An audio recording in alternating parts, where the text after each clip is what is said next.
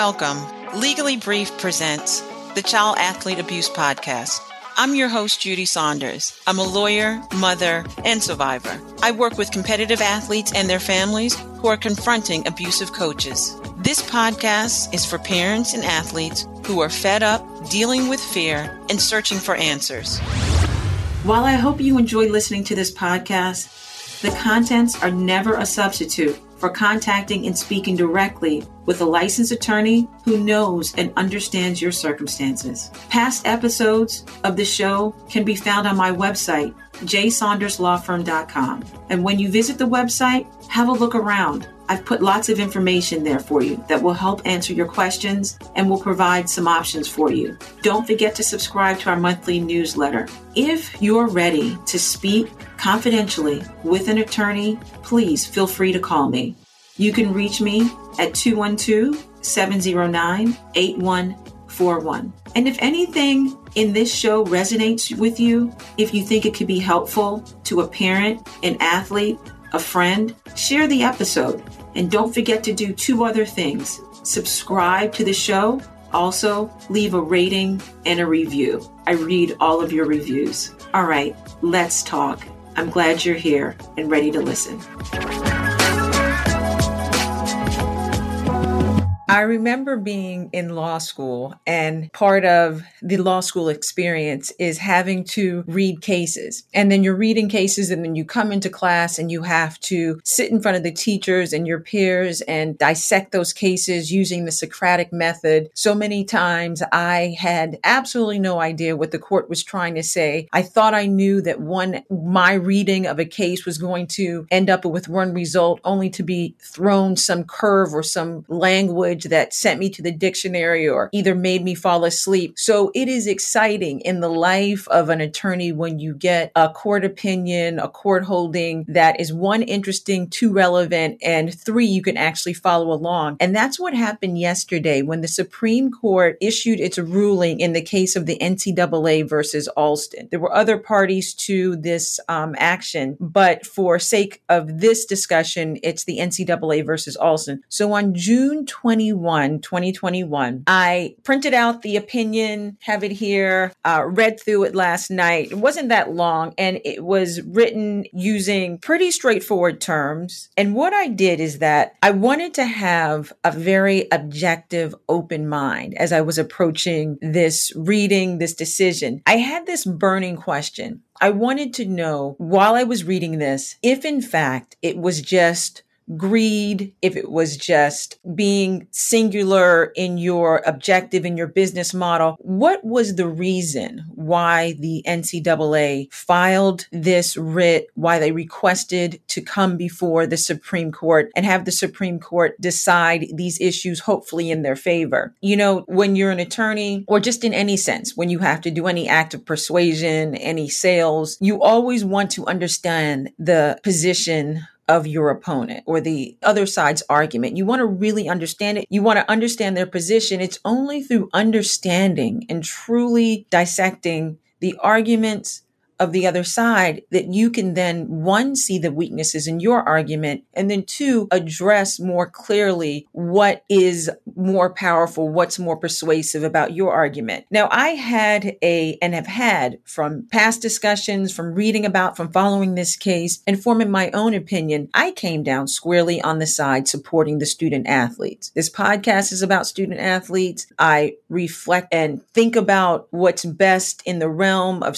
child athletes, competitive youth sports, but I didn't want to just default to that setting. I wanted to be objective. So we're going to spend some time. We're just going to dissect this and we're going to talk about this. I wanted to put on my best lawyer hat. I wanted to reserve my judgment, ponder, and sit with the arguments. So we're going to start at the trial level. So this case has been going on for years, and it made its way through the court, starting in the trial level, and then from the trial level, it moves up to the appellate court, and then from the appellate court, it then moves its way up to the Supreme Court. I have to say, I'll start out with what I found to be the overarching tone. This is my take on the tone of the Supreme Court's opinion. It was kind of a tone of, NCAA, why are you being so whiny? Why are you acting like privileged kids. I kind of took it a little bit. There were little flickers, in my opinion, where the court basically, slapped them like, get over yourself. What are you complaining about? You have so much. What more do you need? Stop being greedy. That's the tone that I felt the opinion had. I don't know. For example, this is what I'm basing that on. At one point, the court actually says, I'm not sure what the problem is with the NCAA. Why? And basically, why are we here? There's another point that goes on to say, in essence, the NCAA, that they should stop,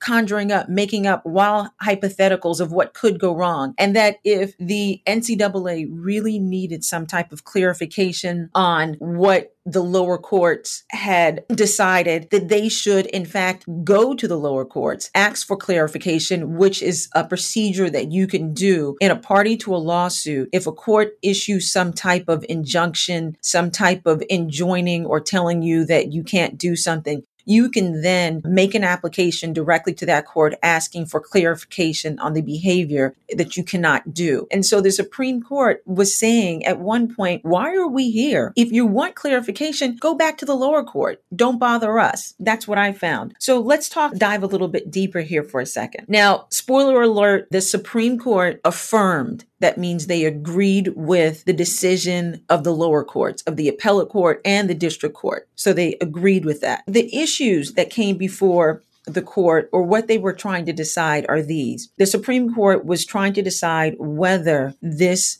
concept of horizontal pricing or price fixing in the market, whether that really amounted to the NCAA exercising a monopoly or control over the market. Now, the NCAA, they were objecting. They were saying that principally that the lower court erred, that they made an error in restricting the way that they made an error by restricting the NCAA's ability to dictate athlete compensation. In their view, the defendant's view, in this case, the defendants are the NCAA, the court should have used a different analysis to arrive at their decision. So what was in question is the Sherman Act. The plaintiffs in this case, at the lower level, they were called plaintiffs. They then, once you get to the Supreme Court, they're referred to as the petitioners and the respondents. But just for ease, we're going to call the student athletes the plaintiffs. So the plaintiffs in this case, and the law that was being looked at and analyzed, is the Sherman Act. And so under the Sherman Act, there's an analysis. If someone brings a claim to saying that that's been violated, there is an analysis that a court must use to figure out whether, in fact, the Sherman Act has been violated. And I'm going to try to make this as simple as possible. There's a different way to review. So you have what we call an abbreviated quick review, where you just look to see if there's some type of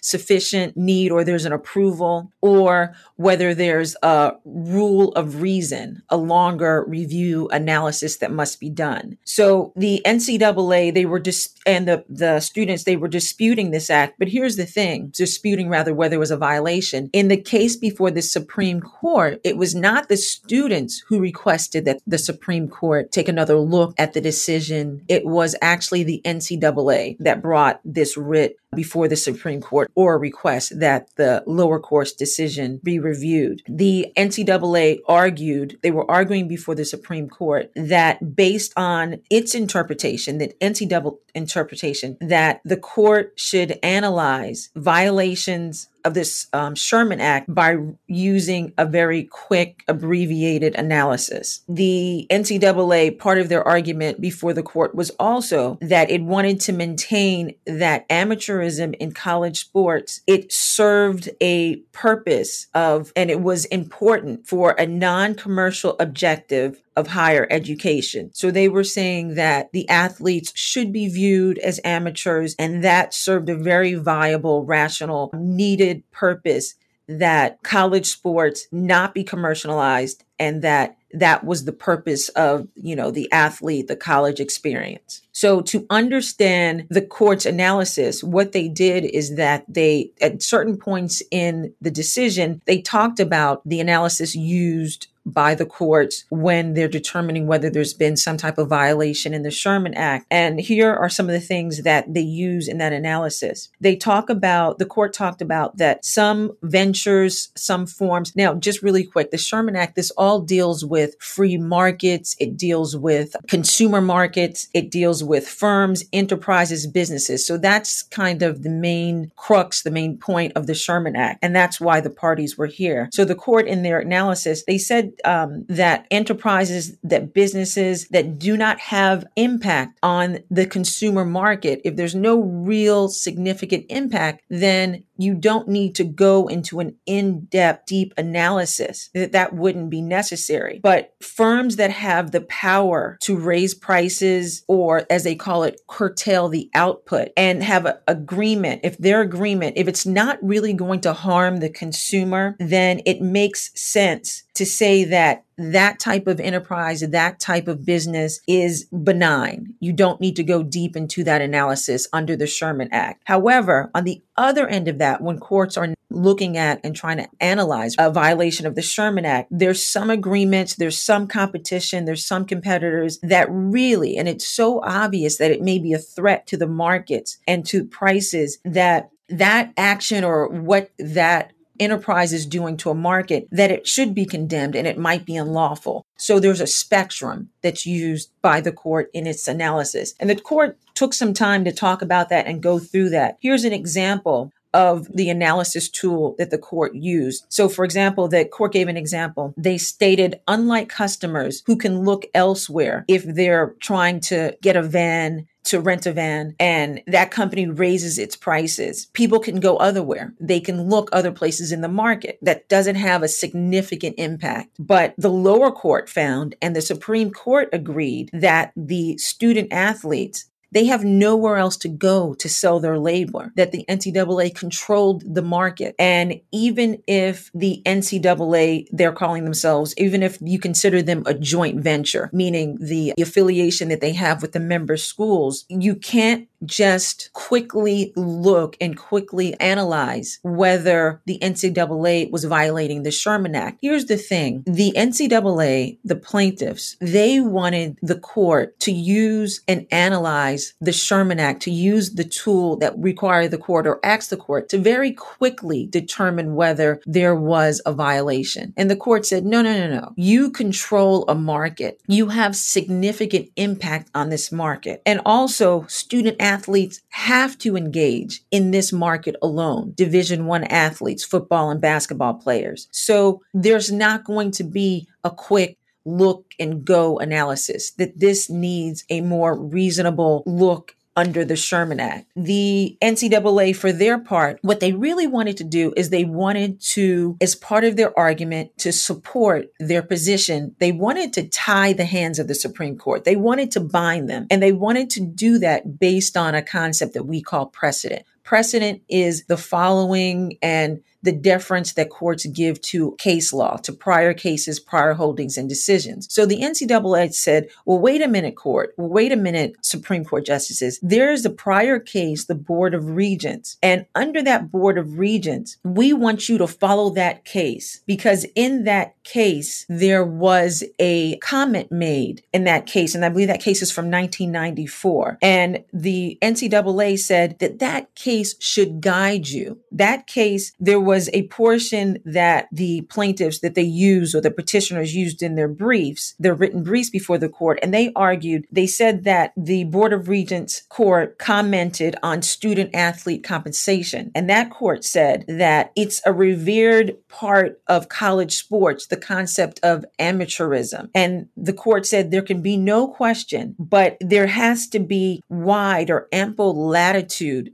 given to having amateurism and preserving that amateurism in the student athlete experience. And so the NCAA believed that the Board of Regents, that portion of that court decision, the prior court decision, meant that the Supreme Court, they shouldn't look any further than that precedent in that case law, and that it was squarely on point and supported their position that the reason for the NCAA maintaining such tight control over athlete compensation, their name, image, and likeness, was because the prior court found that amateurism is college sports. It's germane. It's important to college sports. Now, just a brief aside, there's this thing about precedents, the court following precedents, and I'm going to go just a little bit off of what, I'm going to take off my lawyer hat here and put on my strictly opinion hat and tell you, I remember so many times as a young attorney, you're reading these court opinions and you see the facts up front and you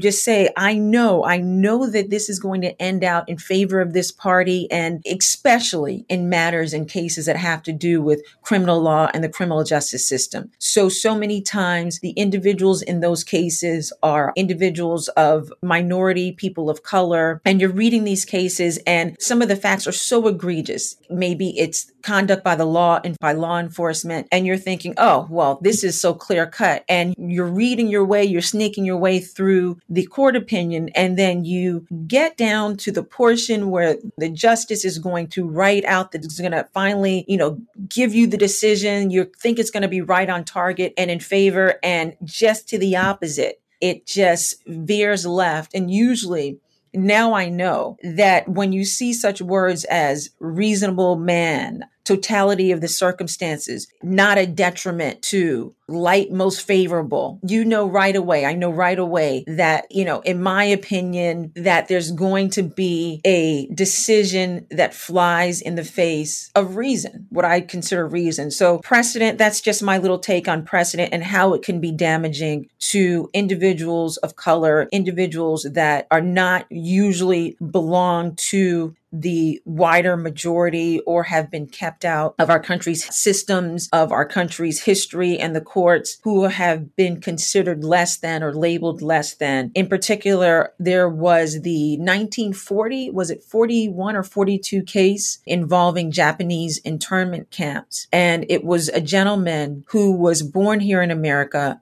His ancestors were from Japan. And this is just as the war broke out. And you had the president at the time okay and allow the Department of the military to create these internment camps, and individuals that were from Japan had never seen the country. So children that were born here in America, they and their parents, first it started out with a curfew. I think it was that they had to be in their homes by 6 p.m. and they couldn't leave again till 8 a.m. And then after that, they were then moved to internment camps. I know I'm veering aside, but I'm saying all this to say that that case, which is now considered egregious and horrible, that case still has not been overturned. And I'm going to get you the name of that case and put it in the show notes. But it had to do with the racism, with being marginalized, with being singled out in our country's history. And that is still precedent today. It's precedent that Donald Trump used during his presidency to justify the detainment and the restriction of travel of individuals entering the United States. So that's some of the just precedent. So, okay.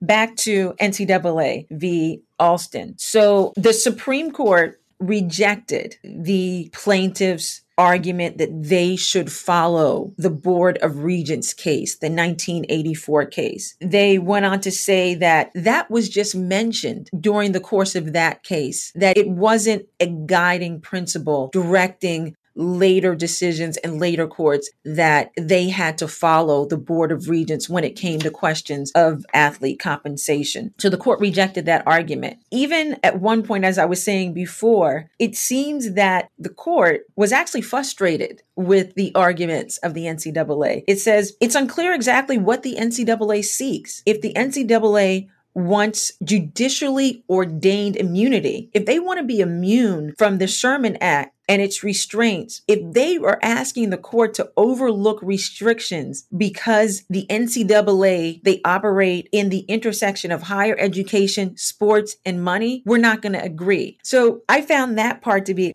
especially, it made me smile, because the court is actually, they're throwing up their hands like, what are you guys asking for here? What do you want? You want us to tell you, you want us to give you some ordained, take out our wand and, knight you that you are you because you are quote unquote operating in higher education, that you should be immune, that you should be untouchable under the Sherman Act? Not a chance. Because you know what you're doing? You're really playing at the intersection that can be dangerous. It's almost a perfect storm. higher education, a business model that we all buy into, parents buy into, sports, and money. I mean, when I think about that, and when you think about what are three aspects that generate billions of dollars, can you think of any other? Maybe cosmetic and clothing, maybe, but even that's folded into some of these things. Higher education, sports, and money. There's no better place to play. And the NCAA, realizing this, in my opinion, is asking the court, hey, do you mind making us immune from the law? Just don't bother with making us follow. We're just amateurs over here. We're really not, doing anything. Stop looking at us, stop trying to regulate us. What's the big deal? Here's why it is a big deal. So this is a 2-part series, and we're going to start to wind down, and then I will come back with the second part of this series. Here's a little bit of why it's a big deal that the NCAA is able to stand in the intersection of higher education, sports, and money. Here's some historical context. In 1852, students from Harvard and Yale participated, and I'm rephrasing this from the court's decision. They participated in the nation's first collegiate competition. It was a boat race in New Hampshire. I'm not even going to try to say the name of that. And it was sponsored, this race in New Hampshire between the two schools. It was sponsored by a railroad executive. So very prominent railroad executive. And he did this because he wanted to promote travel within this area. So he said, you know what? Great idea. Here's a promotional. 2 of the most named noted colleges, we're going to sponsor a boat race using athletes. It brought out hundreds of people. They offered the competitors prizes, all expense paid vacations. And guess what? All the alcohol, unlimited alcohol that people can drink. I mean, that must have been some party. But it wasn't until later. So that was the first kind of intercollegiate competition. But what really happened, and when college sports really took off, is with football. By the late 1800s, there was a rivalry, a traditional rivalry between Princeton and Yale that attracted over 40,000 spectators and generated in excess of $25,000. I don't know the calculations, but we're talking, in the 1800s and the early 1900s. So $25,000 must have been a lot. During that time, as incentives for the players to show you how we get to the NCAA and what they're asking and why the court sees what they're asking is so preposterous, that even in the 1800s, that individuals were rewarded with, athletes were rewarded with free meals, tuition. There was a Yale tackle, James Hogan, that was given a trip to Cuba. The practice of money, college, and sports grew so much that there was a term and there was a concept called tramp athletes. And these athletes, according to the court, roamed the country and they would make very just brief one-time appearances in athletic games because they were trying to get the best price for their skills. So if they knew a game was being played in one state, guess what? They would go and they would join that team to get money and to get favors. However, this is what happened. In 1905, there was a real crisis. Football was wildly popular, but guess what? It became very violent. There was a football play called the Flying Wedge that was increasingly dangerous to the athletes, to the student athletes. And also there was almost no protective gear. In between 1893 and 1905, there were approximately 7 fatalities, 7 deaths in football. Then it increased to 12 deaths, athletes. And then by 1905, there were 18 fatalities in football. What that caused is that prompted the president at the time, Theodore Roosevelt, to call together a meeting. He said, all right, you Ivy League colleges, administration, Harvard, Yale, Princeton, let's have a sit down, let's have a meeting, let's talk about the growth of and the popularity of college football, and let's see if we can set some rules and make this game a little bit more safe. And that meeting is really what set the groundwork and set the context for what we now know to be the NCAA. A little bit more on the history. One of the early rules, the bylaws that the organization set as a result of that meeting between Harvard, Princeton, and Yale was that no student shall represent a college or university in any game or contest who was paid either directly or indirectly any money or financial concessions. And at the time, it was called the Intercollegiate Athletic Association. competition. Now, you can say that, but remember, there was already the tone set. There was already the expectation of sports being tied to money, being tied to favors and incentives. Individuals and businesses profited, just like the railroad executive used the competition in New Hampshire to draw a crowd with booze and athletes. It kind of reminds you of that whole sense of, gladiators come out. It's a day. It's an event. So there was that expectation was set. So even though this rule was drafted as part of the early bylaws between the three schools, Harvard, Princeton, and Yale, little changed. So by 1929, the University of California, the Athletic, their revenue was over $480,000. That's in the early 1900s. And it's reported that Harvard, the football revenue alone was at $429,000. This is a funny story. And then we're going to wrap up part one of this. There was a halfback at the University of Wisconsin, Hugh McKinney. He became known as the first college football player that took a pay cut. His salary went down when he turned pro. So that's how much the money and the incentives and the endorsements that college football players were getting at that time, and how embedded business was in this. So after that, it continues to flourish. By 1948, the NCAA sought to put further restraints. However, here's something interesting that observers at that time and experts who studied and understood the benefits that the NCAA was reaping. They actually referred to the NCAA as the NCAA cartel. And they believed that the NCAA, what they were really doing is that they had understood that they had an ability to benefit if athlete compensation was restricted or if they only provided tuition. They found that the organization were behaving like a cartel and that the member schools were able to set and enforce the rules that limit athletes' ability to earn and to pay. So you have this first very unregulated in the 1800s new market for college sports. It grew with the popularity of football. You saw individuals taking advantage of this, both on the athlete side, but then also on the business side. You see that there then is some type of means or some type of agreement to address this with the meeting with the president and the three schools. However, that's not what happened. It continued. And you see that the NCAA realizing that they could benefit and that they could control, and referred to as the NCAA cartel by some, that they could use the popularity of football, of basketball, of college sports to grow their business model. But yet, and in my opinion, the Supreme Court sees through their veiled attempt to call themselves, well, no, we're just trying to regulate an amateur experience by student athletes. The court says, no, what you are and where you operate is at the intersection of higher education, sports, and business. And because of that, any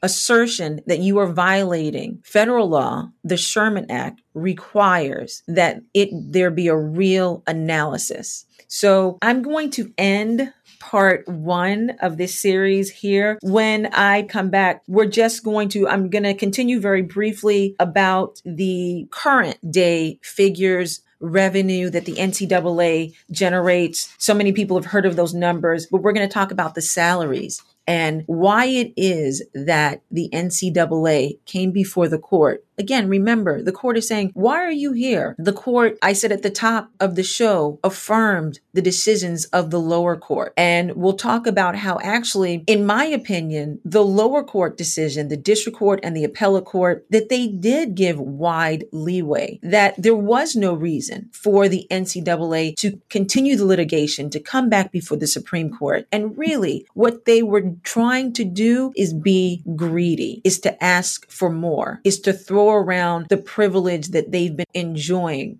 for over 100 years. And they wanted this court, the Supreme Court, to judicially ordain them and give them complete immunity, to put a bubble wrap around them, a force field around them, so that they can move among college sports, money, and business with complete impunity and a lack of consideration for the student athletes who in a prior podcast, I term and I believe in many respects to be student laborers. That's what we'll talk about in part 2. Thank you for joining me as I assess the recent Supreme Court ruling in the case of the NCAA versus Alston. Enjoy the rest of your day and see you back here on part 2. Take care.